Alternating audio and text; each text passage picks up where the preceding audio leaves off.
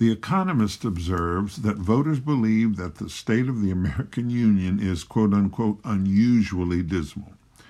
Perplexity barely captures the administration's response. Inflation is down. Unemployment is way down.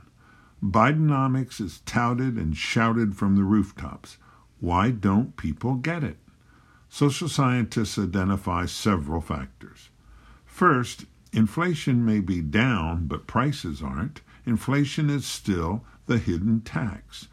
Bidenomics is a hollow term to many. Second, think of the maladies that people cite: crime, immigration, urban decay, international crises. Think of the extraordinary expansion of the role of the president. Think of our media-saturated environment. The unavoidable conclusion of all of this is that all eyes will focus on the president. Third, as noted by a social psychologist, the pandemic has made us, quote-unquote, more aware of all the places we don't have control. Finally, it would be churlish to blame Republicans for this. They are totally consumed with their circular firing squad. To paraphrase Shakespeare, for many Americans, the fault lies not in our stars, but in our president.